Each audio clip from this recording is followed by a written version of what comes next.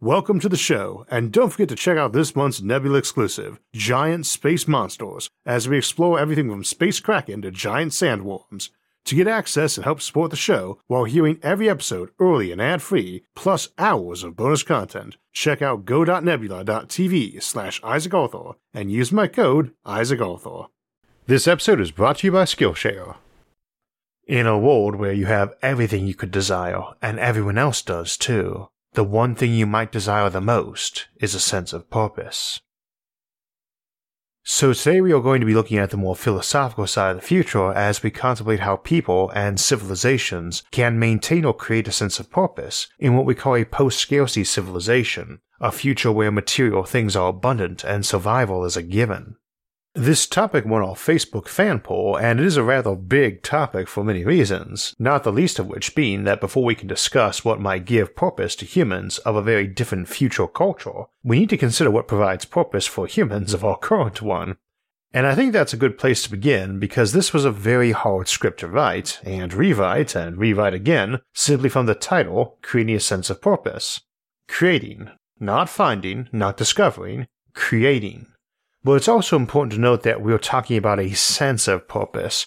We can feel something without it being true, and things certainly can be true and real without all having a sense or awareness of them. And really, it's having a deep sense of purpose to our lives that makes us feel right with the universe, whether that sense is actual knowledge or truth or a pleasant narrative our culture came up with to make us feel better and function better, a sort of cognitive software patch.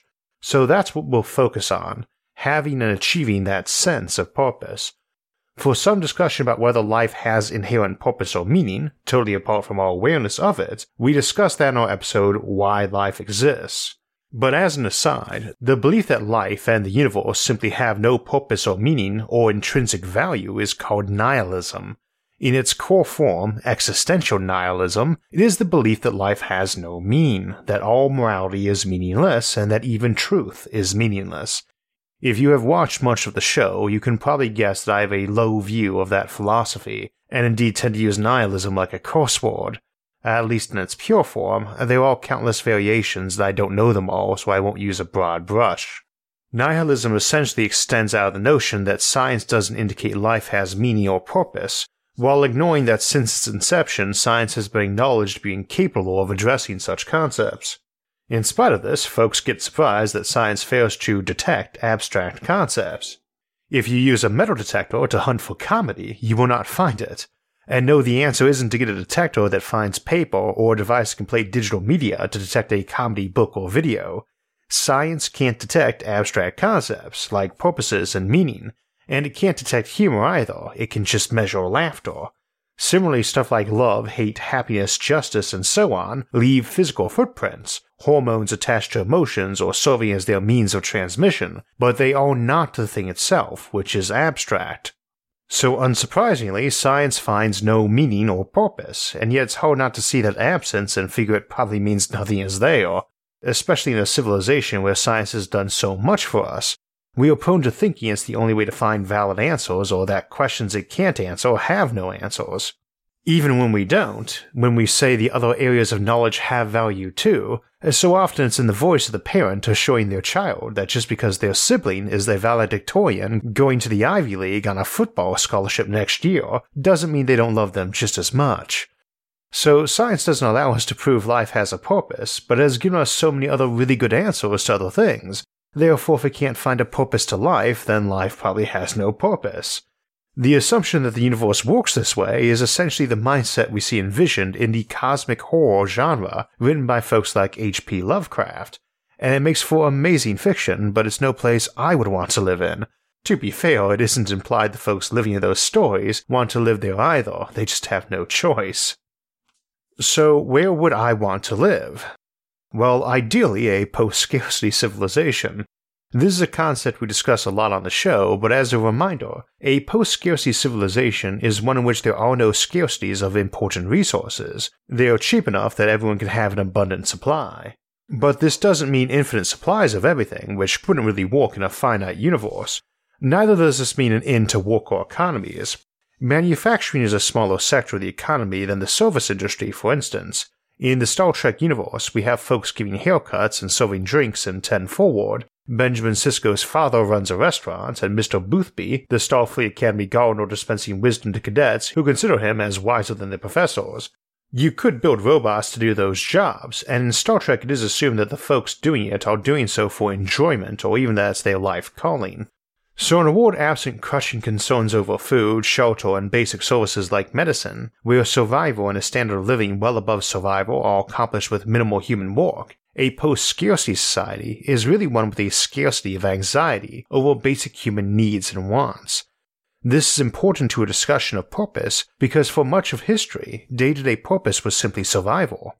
Our ancestors were focused on finding their next meal and safe place to sleep. Getting and keeping those was their main purpose, and only folks better off generally had time to worry if it all had a purpose, let alone to feel anxious about lacking a sense of purpose and to pine for one. I like to focus on this point because of how scarcity and a lack thereof alter decision-making, both individually and at a group level. This is best embodied by two concepts, decision fatigue and the scarcity trap. Decision fatigue, also called ego depletion, is the recognition that making decisions exhausts and stresses a person, making each subsequent decision worse and harder until fatigue is removed. This can involve major decisions or minor ones, but a person with great resources can strip the minor decisions out in favor of habits and quick and easy decisions. And while all decisions generate fatigue, there is a big difference between a well-off person deciding what color frames they want for their glasses, and someone deciding whether to get glasses or groceries because they only have the resources to do one or the other. The scarcity trap is where a person making that decision will be fixated on how much they need a given item and get more of it than they need, or focus decisions on acquiring it. This has a huge effect on both the behavior of individuals and groups, and generally pushes us towards making unwise decisions out of panic or desperation. And when a group as a whole has these scarcities, it can often drive what folks focus on for improving their social status or what decisions the group makes, and in both cases often very unwisely.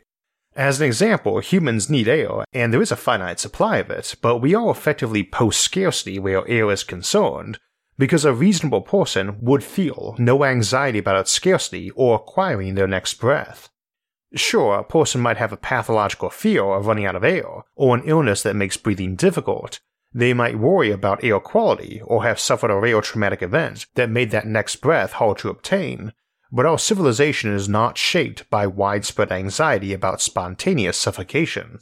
We do not expend vast efforts stockpiling air, hoarding it, managing access to it, making money off it, showing it off to our friends, or fighting wars over it. We can recognize its value, but the decision to take that next breath or feel where it will come from are not influencing our culture or eroding our judgment. In the developed Western world, clean water is similarly abundant, the scarcity of it having been solved. We need air and water, but our environment and society provide them so abundantly that they are essentially a background. To be sure, resources like food or water influences cultures in thousands of ways. People who develop next to a big freshwater lake are very different from those living in deserts, and if you had to pay for your air, it's going to have a big influence on your culture, even if it's really cheap. Post-scarcity is not the same as people not knowing or caring where their needs come from. For that matter, someone who grew up poor and often went to bed hungry, but later became a billionaire, is still likely to show behavior influenced by that earlier want of food. They might glut themselves at every meal, or obsess over never wasting a scrap or letting others do so, or something else far more moderate, but that stamp is always on their brain. Civilizations influenced by scarcity might specifically aim to ingrain their use with such deprivations too, like raising them in humble circumstances or on virtual worlds where they lead more difficult lives, in order to put potentially useful stamps on their brains. We often use Maslow's well-known hierarchy of needs as a way of judging how far into post-scarcity a civilization is, and in what ways. Maslow's hierarchy is a pyramid of human needs or wants, with basic physiological needs like sleep or food or air at the bottom, and more sophisticated or abstract needs like friendship, security, or self-esteem at higher levels. There is debate about the format of the hierarchy, and objections to what wants and needs should be placed on which tiers, or how they are divided up, but we are just using it here for a familiar example. In a post-scarcity civilization, most of those basic bottom needs are fairly well covered, but it might extend to higher needs and wants as well. Unsurprisingly, things like purpose will need to be there in some way. though one can argue that our biology and society adapt to solve those problems through assigning purposes which check those needs. The reason this poses a potential problem is that in satisfying these needs, we also eliminate the purposes tied to them. So as a society becomes increasingly post-scarcity, it might also fall victim to its own success, with a bunch of bored but hedonistic layabouts spending all their time glutting themselves and demanding new entertainments, since they have no underlying motivations to do anything else, except perhaps ensuring that society continues to function at the status quo. And this society doesn't need much to function if they've got Star Trek technology. We're not shown the person who used their replicator to build a spaceship with its own replicator and holodeck and fusion plant and hologram doctors, or the average citizen who flew out to the middle of nowhere to wallow in a personal paradise. But Scott Adams, the creator of the Dilbert comic, famously mused that if the Star Trek holodeck were ever invented, it would be humanity's last invention because no one would ever do anything else after that, and it is easy to see where that would be a temptation. But hedonism is often a product of boredom or apathy as much as desire. Pleasures can get old, but this may lead to us redoubling our efforts toward them rather than simply moving on, because moving on can get old too, and pleasures that have lost their novelty can still provide distraction from a feeling of a lack of purpose. So the notion is that we may have to invent some sort of purpose for everyone to follow. I think I worry about this less than most because I've always figured if purpose and morality really are just human inventions, our ancestors already had a proven track record of being good at making them, and we are more clever than they. None of this is new thought. Folks have contemplated whether or not morality and purpose were human inventions rather than discoveries, since at least way back to classical Greece and probably well before. It's certainly a common thread in philosophy and theology all over the world's ancient civilizations. My usual reminder to folks is that there's a lot more of that pyramid beyond basic physical needs, and we often have a greater desire to see those fulfilled. I don't think that access to an infinite supply of sex, drugs, and rock and roll is going to result in everyone spending all their time partying. Every generation tends to be worried the next one is indulging in bad vices or overindulging, and it's probably not a coincidence that these worries seem connected to needs and desires that either did not previously exist or were the ones that were somehow more difficult to satisfy. I could imagine a world where air was limited, like a new colony on Mars or the Moon, having folks who worry their hedonistic offspring would spend all their time hyperventilating. But most things we enjoy have a point of optimal satiation and a point of diminishing returns. We also have any number of sufficiently well-off people nowadays or in the past who had various vices they could have indulged constantly yet did not. Granted, we have a ton of folks who are spoiled or self-indulgent too, but I'm not really sure access to the ability to indulge correlates to a desire to do so, just a capacity for those who do. And let's not fool ourselves here. If you are watching or listening to this show, you are probably living better than 99% of the humans who have ever existed, and certainly in many regards. They might think of us as spoiled, self-indulgent brats. They might be right too, but I think not, and that greater prosperity has let us indulge in things they did not, like addressing civil rights or economic inequality. But scarcity of a thing can drive desire for it. Pepper used to be a luxury good in Europe, and some folks so valued it that once their means allowed for it, they overused it in every dish they could. And while I'd imagine there have been examples of pepper addiction or hoarding down the years, it doesn't really seem to be a thing society worries on much. Same for any number of other spices whose rarity and trade drove whole economies in the past. Scarcity followed by abundance does not equate to a problem of overuse. If anything, for a lot of luxuries, it's only their rarity that makes some people fixate on it. That's the thing to keep in mind when we contemplate scarce resources in advanced civilizations, like being the owner of one of the few remaining copies of Detective Comics number 27. We might call it a silly desire to seek to own a physical copy of that first story with Batman in it, especially given that you can see scanned copies of it, and honestly it's not very good. It's still sold for $1.5 million at an auction last November. Alternatively, abundance can lead to something getting boring, and for certain habits or desires that can lead to constantly needing or wanting a new fix, a new toy, some new variant on it. Variety is an inherently difficult desire to sate. Too much chocolate ice cream gets boring, and you want 32 new flavors to indulge in. Though that reference is rather dated now with easy access to thousands of ice cream flavors. This is not necessarily going to become pathological though, and we also have to remember that the same sorts of technologies that can hypothetically produce the perfect new drug are also sort of thing that can hypothetically cure an addiction by flipping a switch.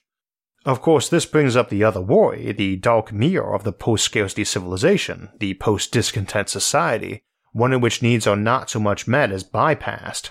People are simply made to be content and fulfilled, with the usual assumption being mind control or indoctrination or something blinding them to their lot.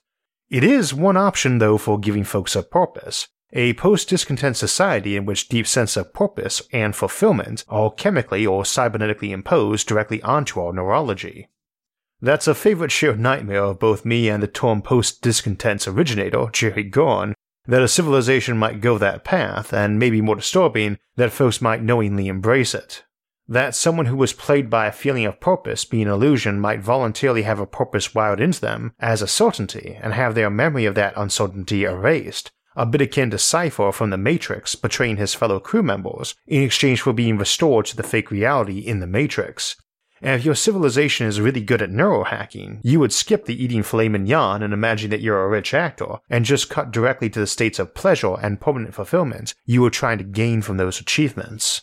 For my part, I don't think we ever really need to worry about folks running out of purposes. At the very least, we are darned inventive and darned good at self-deception. So if a sense of purpose and meaning really are mere conceits of humanity, then humanity might be too smart to be deceived by the illusion. However, I think it more likely we would just be smarter at crafting new and better illusions. Incidentally, I do not believe purpose is a human construct or that life has only the meaning we give it, but it does remain one of my favorite albeit unlikely Fermi paradox solutions, that advanced civilizations come to be so smart and rational that they can't avoid seeing how illusory and fake purpose and meaning are and commit mass suicide, either the quick way in despair or the slow way from not seeing the point of building things or raising children. It doesn't work as a Fermi paradox solution, incidentally. I'm just fond of it for the same reason I enjoy reading books in the cosmic horror genre. First, it assumes there is an illusion to see through, which I don't personally believe but again can't prove. Second, it assumes the folks seeing through it are all going to see through it at once, and destroy themselves. But that would require everyone in your civilization to psychologically collapse over having their illusions taken away, which is something only the most rare and extreme humans do. In practice, you would expect two surviving groups, the ones who guessed what drove the others to destroy themselves and took actions like we just suggested, to burn a contrived but purpose-giving conviction into their mind or that of other folks, and another group that just refused to even accept the premise. They and their descendants are going to be fairly resistant to that scenario in much the same way we contemplate for folks who avoided really addictive drugs or virtual reality. If their civilization has big chunks of itself going off to use those to the point their civilization is collapsing, they will still survive and pass on an intense distrust of those options to their kids. And again, we should only assume a post-scarcity civilization is one wallowing in its own hedonistic indulgence if the society and its individuals actually want to. If they have some other purpose that they see as more important than that, they will have the tools for keeping those indulgences from interfering in pursuing those goals. The same way most living human beings don't use heroin even if they can afford it, and even though heroin reputedly feels really great, our descendants will have to consciously refrain, as a society, from going down certain indulgent paths that will lead to ruin. Such being the case, what purposes are available? Can we use existing ones or do we need to create new ones? Now, we're not necessarily contemplating wild new purposes either. After all, with our civilization's advancement and the resulting free time available to many, the growth of education, sports, games, and hobbies, and all types of other fulfilling activities has grown significantly. Exploration, for instance, is a classic, and there's a whole unexplored galaxy out there with probably quintillions of mountains and trenches we might climb or scuba dive into. We also modify our own personal purposes a lot, and often they have some deeper purposes too, or background motivation, like a desire to be the first at something or preeminent at something. And that's a desire a classic post-scarcity civilization cannot fill for everyone. There can only be one world champion at a given sport, one richest person, one Nobel Prize winner in a given science for a given year, only one person owning the last copy of Detective Comics number 27. Although to be cynical for a moment, folks might flee into virtual reality and have their brain tinkered with so they believe they were that champion. Forget about illusions so good they feel real, and imagine self-delusions so good you can't even know that they aren't real. You don't even know that you're in it because you voluntarily had such knowledge removed from your mind, and maybe even had a constraint added to prevent you noticing any indications it was fake. That seems like such a terrifying tool, like some virtual reality equivalent to nuclear weapons or heroin, a civilization destroyer. And it might be too, because however addictive a virtual realm might be for us, being able to fully believe in the lie is even more powerful. But before we get lured into dreading that existential crisis, let's remember that it should be just as easy for someone to have their brain imprinted with a strong compulsion to never go down that road, or to have a contract written up giving someone power of attorney to yank them out of VR and brain zap them back into reality, complete with a desire not to return to that fake world. So you set yourself up with a brainwash that keeps you from wanting to spend eternity in such indulgences, and always have some sort of timer or such on your use of it. Then someone could go enjoy their vacation in VR, believing they were a comic book hero, and leave with total recall of it, but entirely able to return to normality. I do believe it will be a challenge in the future for people to find a purpose, same as it is now, but fundamentally I just can't see it being any harder than now, or for them to have any new insights on the topic brought to them by more advanced science. Knowledge and prosperity give us many things and will give people in the future more. It can give you new ways to find a purpose or pursue one, but it shouldn't deprive us of a sense of purpose. Technology has consistently helped free us from the chains limiting us and liberating us to pursue purpose, and there's nothing liberating about a lack of purpose. Our ancestors lived in a harsher world than us, and being preoccupied with overcoming its scarcities and hardships gave them a pretty clear sense of purpose. Even if mere survival doesn't seem like a very inspiring purpose to us, it is quite compelling. This is part of why we feel the Horn of Plenty in a post-scarcity world will take away what we need the most, challenge and purpose.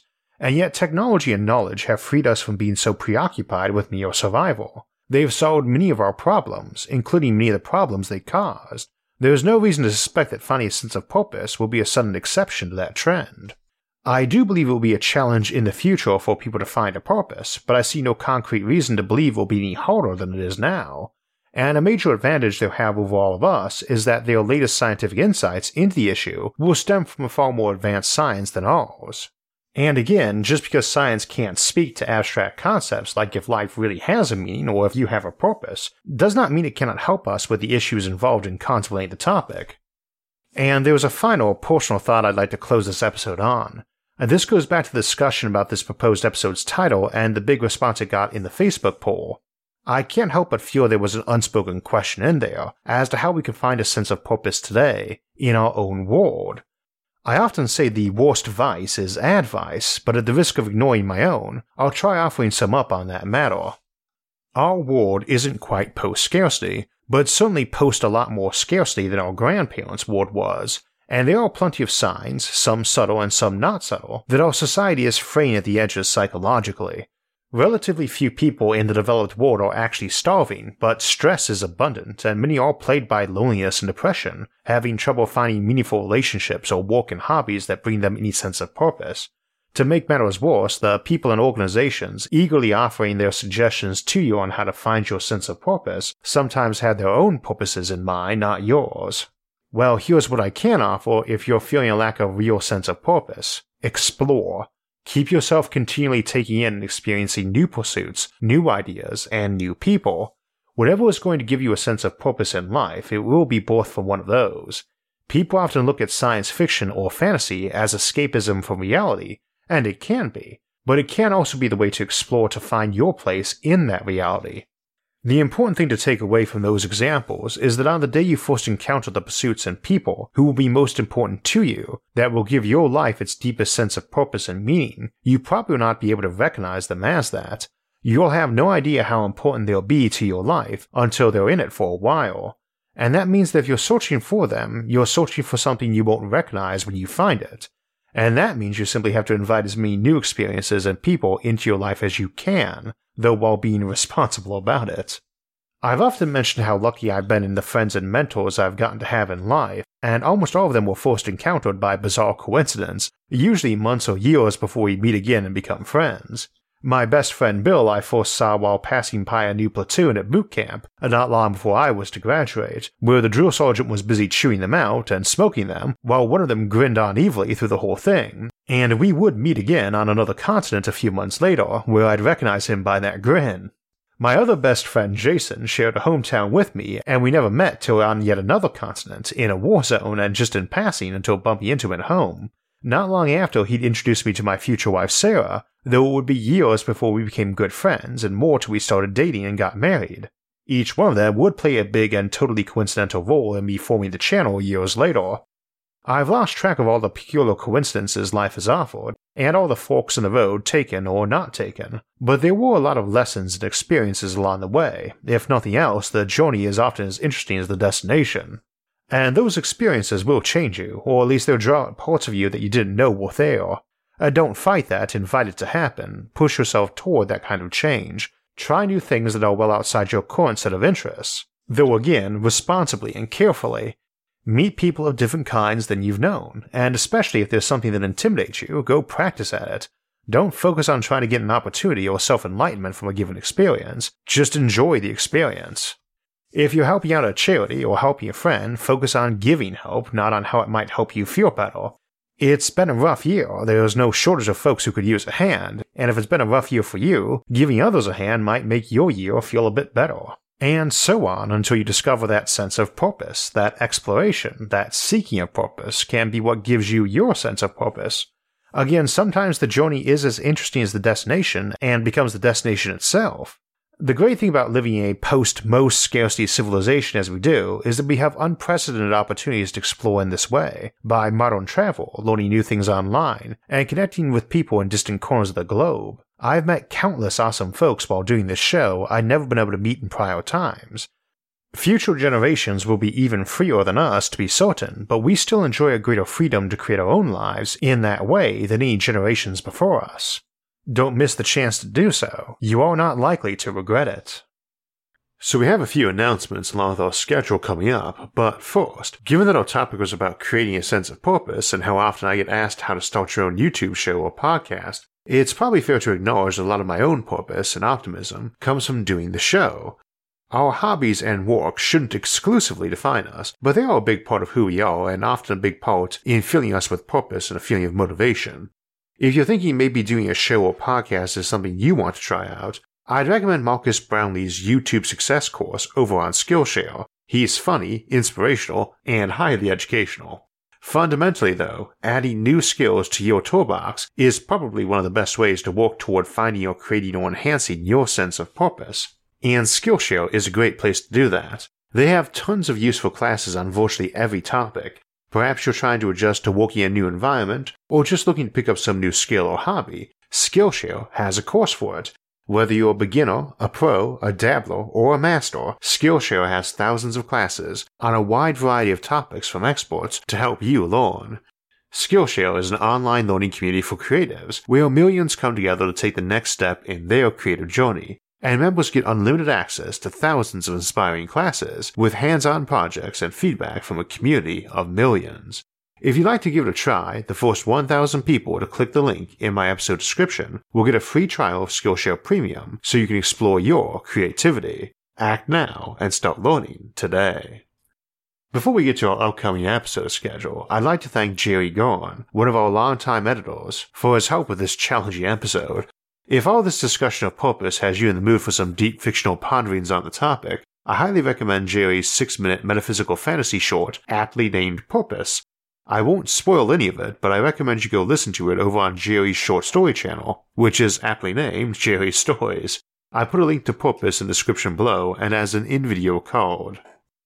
So we're talking about purpose for humans in the future, but what we call humans now might not be entirely accurate down the road, as genetic, cybernetic, and robotic sciences improve, and next week we'll be exploring the concepts of transhumanism and post-humans. Then we'll close out April with our monthly livestream Q&A on Sunday, April 25th at 4 p.m. Eastern Time, and close April out with another look at the Fermi Paradox on April 29th, as we contemplate the impact multiverses and the many worlds interpretation of quantum mechanics might have on encountering alien intelligences.